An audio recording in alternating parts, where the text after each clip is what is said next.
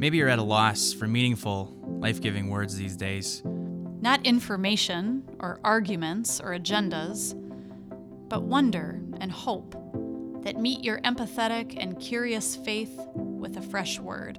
We are a guild of pastors always rooted in ancient text, but friendly to laughter, art, sarcasm, and a bit of sacrilege. Wander with us, while our perspectives, our attitudes, and our faith are altered for a new generation of being the church.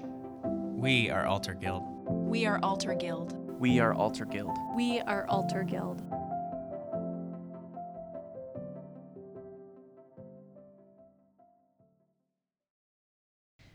When Derek mentioned that the first verse of the Christmas story is like a Game of Thrones episode, I had no idea what he was talking about. I mean, sure, Caesar is at the helm of the Roman Empire, cocky and confident, counting his people like chips at a poker table. And Herod is there too, doing the empire's bidding. But that's just the tip of the political iceberg. I asked Derek to make sense of that loaded verse and to explain the context that Luke's original audience would have known so well. It took a lot of convincing. Derek is shy, and history makes him miserable. Just kidding. He lives for this stuff, and his enthusiasm is contagious. I know you're going to enjoy this episode that unravels 1,000 years of dramatic political history in less than 15 minutes. Buckle up. For me, one of the most interesting stories in the Christmas story is Luke 2, verse 1. And it's one of those verses that when you read it, you just skip over it because it just seems so inconsequential, right? Like, in those days, there went out a decree from Caesar Augustus that all the world should be registered. Like, nobody cares about that verse. Everyone wants to get to the good stuff. You want to get to the shepherds and the wise men and the angels and the cute animals. But to me, that's one of the most interesting parts of the story, but it's all because of the background. So all I know about that verse is that it reminds me that the Roman Empire is in the shadows, and that this is the first census, right? Yes, absolutely. And what's cool about it is, I mean, there is a legit Game of Thrones episode before we get to the Christmas story. Okay, so basically it goes like this. You know, you have this golden age where the people have their country, they're independent. You have David and Solomon.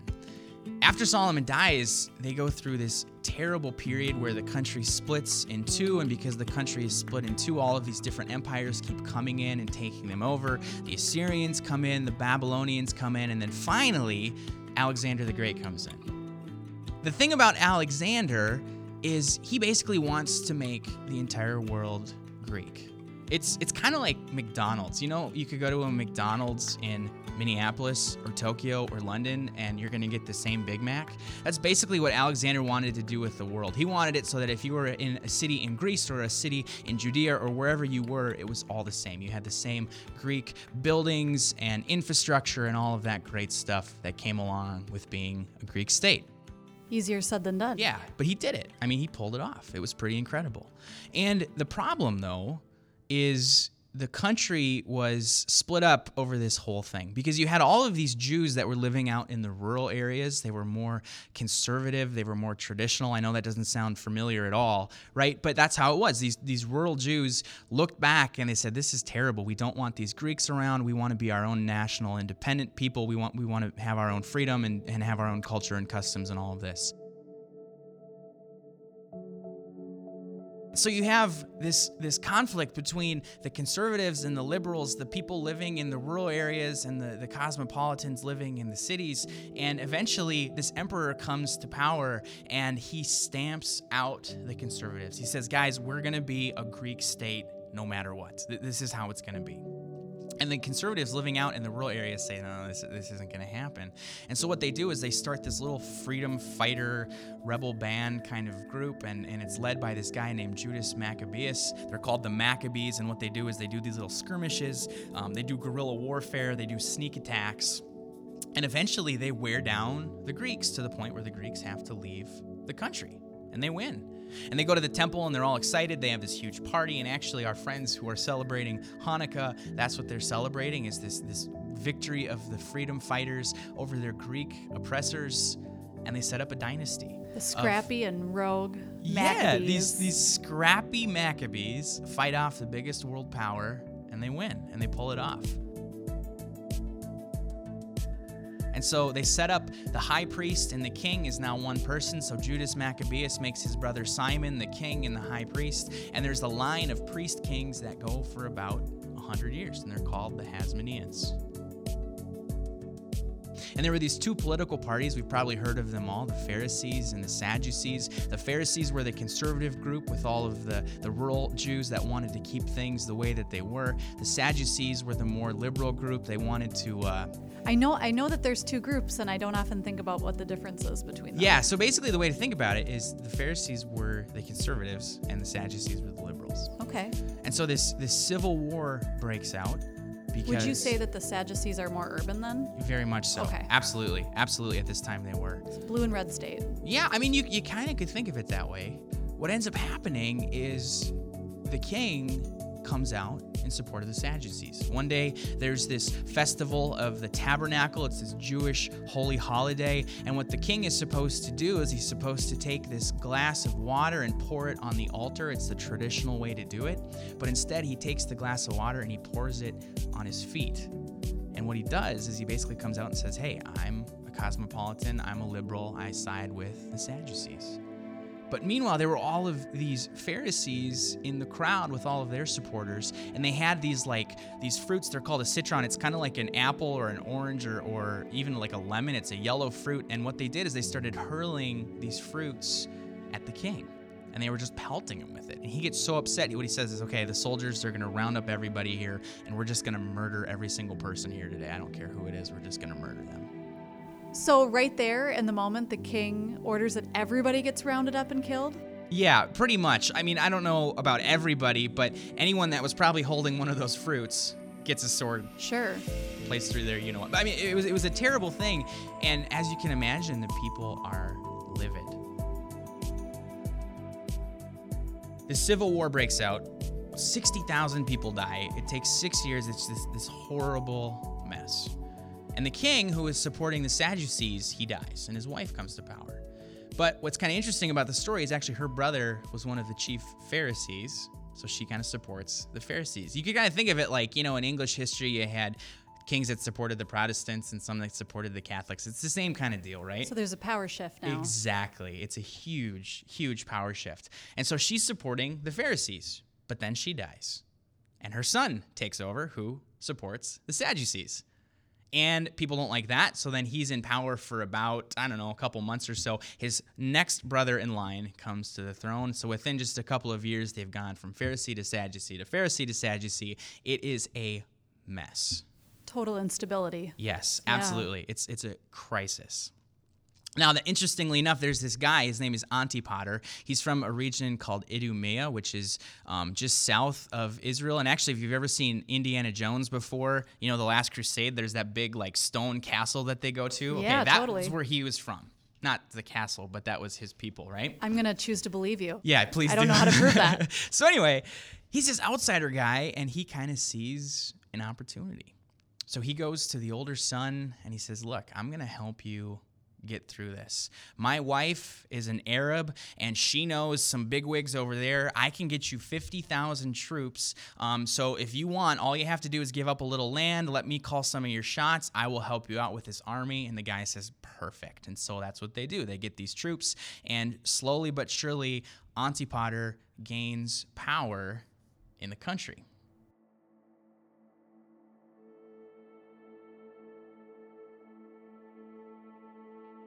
And so he strikes this deal, and they attack Jerusalem with this foreign army of mercenaries, and he takes the crown back from his brother. And this is all with the help of this guy named Antipater. Now, what's crazy again is you can imagine there's this tension between the conservatives and the liberals, the Pharisees and the Sadducees, and the country is literally falling apart. I mean, there's just chaos and war and all this crazy stuff. And so meanwhile, the Romans look over and they see weakness.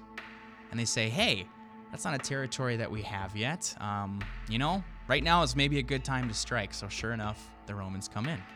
But that Antipater guy that we had talked about earlier, he kind of sees the writing on the wall too. He looks at the global landscape and he says, oh man, I think the Romans might be coming in. So what he does is he goes to the Romans and says to them, hey, I'll help you take this country as long as you treat me well once you basically take it over. Is he kind of like Littlefinger? It's exactly, Game of it's exactly who it Thrones? is, right? Exactly. Just playing He his own is hand? Totally the Littlefinger of this story. He's just looking around saying, okay, what's the best way for me to do this and get moving forward and stuff. So anyway, the Romans come in and he helps them and they siege the city of Jerusalem. This was about in the year 63 BCE. They end up killing 12,000 Jews. The Roman general goes into the temple. He strips the altar. He desecrates the Holy of Holies. It's this whole national tragedy, and it's all because of the help of this Antipater.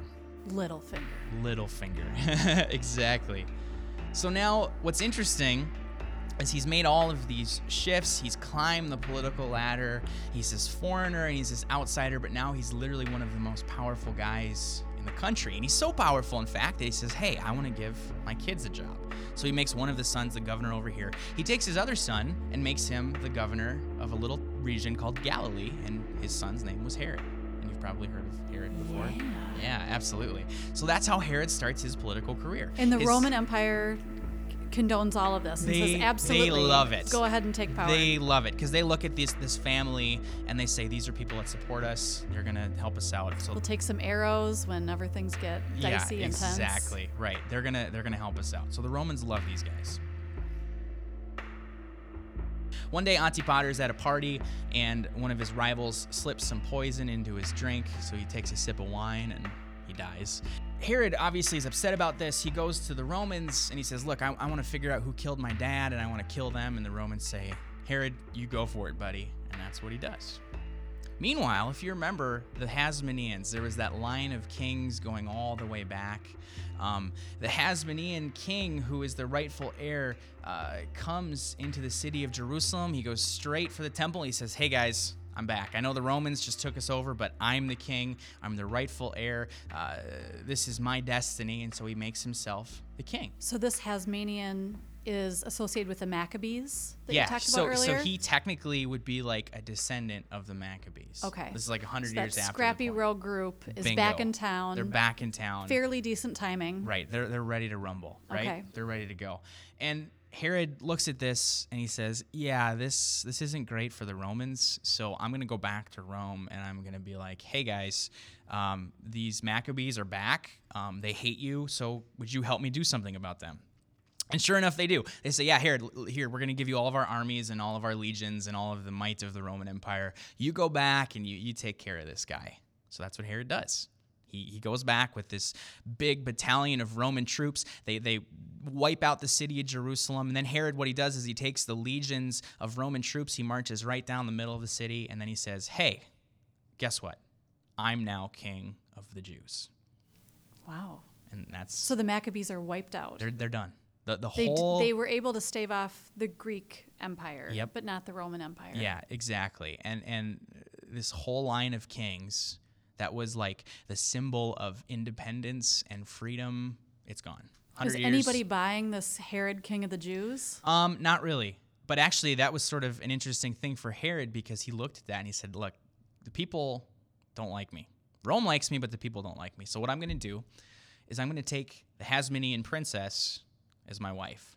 I'm not legit, technically, but she is. So if I marry her, then I'll be fine. That's kind of his plan. So that's what he does. Sounds real fun for her. Yeah, right? Exactly. The beginnings of a beautiful love story. Her brother is a priest. And so she goes to Herod and says, hey, can you make my brother the high priest? Herod's like, sure, no problem. It's another, sign of goodwill to kind of quell the crowds and pacify the people, all this kind of stuff. So his name was Aristobulus. So the first day that Aristobulus is on the job, he's in the temple, he's got his robes on, he's got all the vestments on, he's doing his thing, and the people love him. They're like freaking out. They're cheering his name because what they see is the rightful heir, right? Yeah, they see their culture and their history and their identity. Exactly, right? Like Herod is this usurper, he's this sneaky guy, he's a foreigner, and Aristobulus is the real deal. And Herod picks up on this and he hates it. So he knows he has to do something about it. So one day he goes to Aristobulus, his brother-in-law, and he says, hey, we're having a pool party at my place. Why don't you swing on by? So he does. And while they're in the pool, Herod has his buddies go over and wrestle with him. And it looks like they're just having fun, but what they're actually doing is they're taking his head and they're pushing it down into the pool, and they keep doing this over and over and over until he dies. So on the outside, it looks like an accident, but everybody knows that Herod had him murdered. So Herod had his wife's brother Yes, murdered, absolutely. who's the high priest. Exactly, the high priest. He just murders him straight up in his swimming pool. Now, as you can imagine, his sister, Herod's wife, is super upset about this. She's like beside herself. She's inconsolable, and there's conflict in the marriage. I mean, can you believe that, right? Like, it's not a good deal. Meanwhile, Herod's sister absolutely hates her because she sort of sees her as a, political rival and all this kind of stuff. So she goes to Herod and says, oh, Herod, by the way, your wife's trying to murder you. And Herod is paranoid because... Yeah, paranoia runs in the family, huh? Yeah, pretty much. And the people love the princess. They hate Herod, and he knows it. So sure enough, Herod executes his own wife.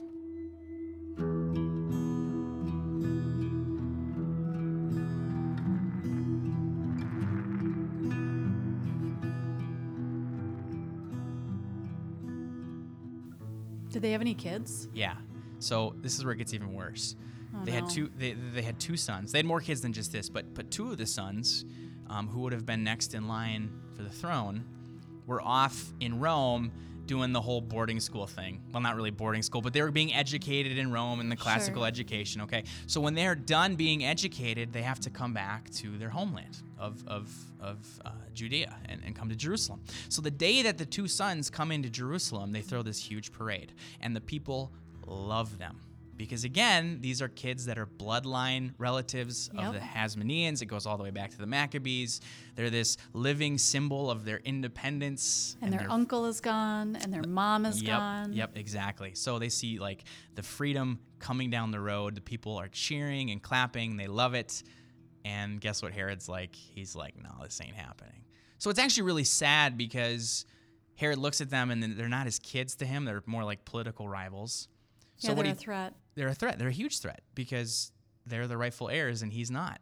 And so what Herod does is he takes them to a little town in Samaria. Actually, it was the place where Herod and his wife were married 30 years before that, and he hangs them, both of his kids. Wow. Yeah, it's terrible. Absolutely terrible. And so at this point, Herod has murdered his brother-in-law, he's murdered his wife, and now he's murdered his two kids, all because he was so paranoid about somebody taking his throne.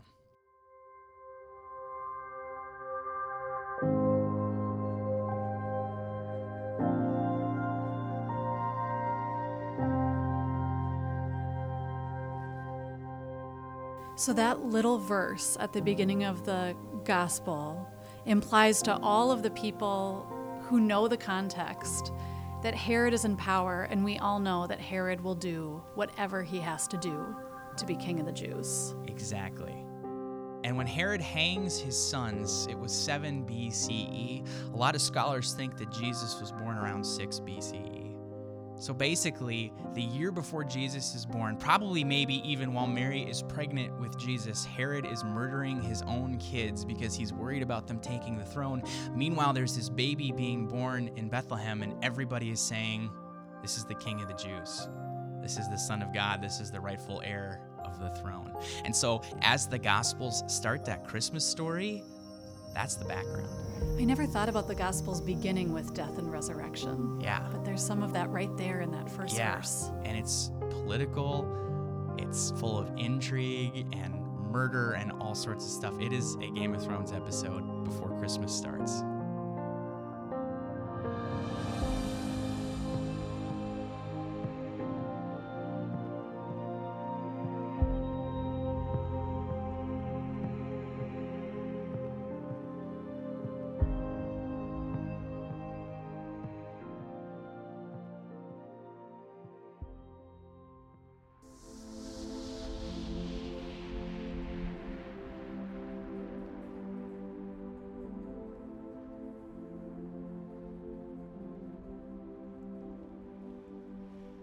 Altar Guild is hosted by Meta Hara Carlson, Matthew Ian Fleming, Miriam Samuelson Roberts and Derek Transgard, with edits by Matt and Derek. Today's episode was written by Derek Transgard, with music by Dotted Lines, Johnny Mendez, Matt Wigton, Colin G. Scudder, Matt Stubbs, Hawk Silver, and Aaron Sprinkle. You can visit our website at alterguild.org, that's ALTER, and find us on Twitter and Facebook at Alterguild. To listen to more episodes or to subscribe, you can find us on iTunes, Stitcher, Google Play, or wherever else fine podcasts are sold. And if you like what we're doing, please leave us a review on iTunes. Thanks for listening, and be sure to tune in tomorrow for our next episode. In the meantime, go in peace, listen, love, serve, and alter.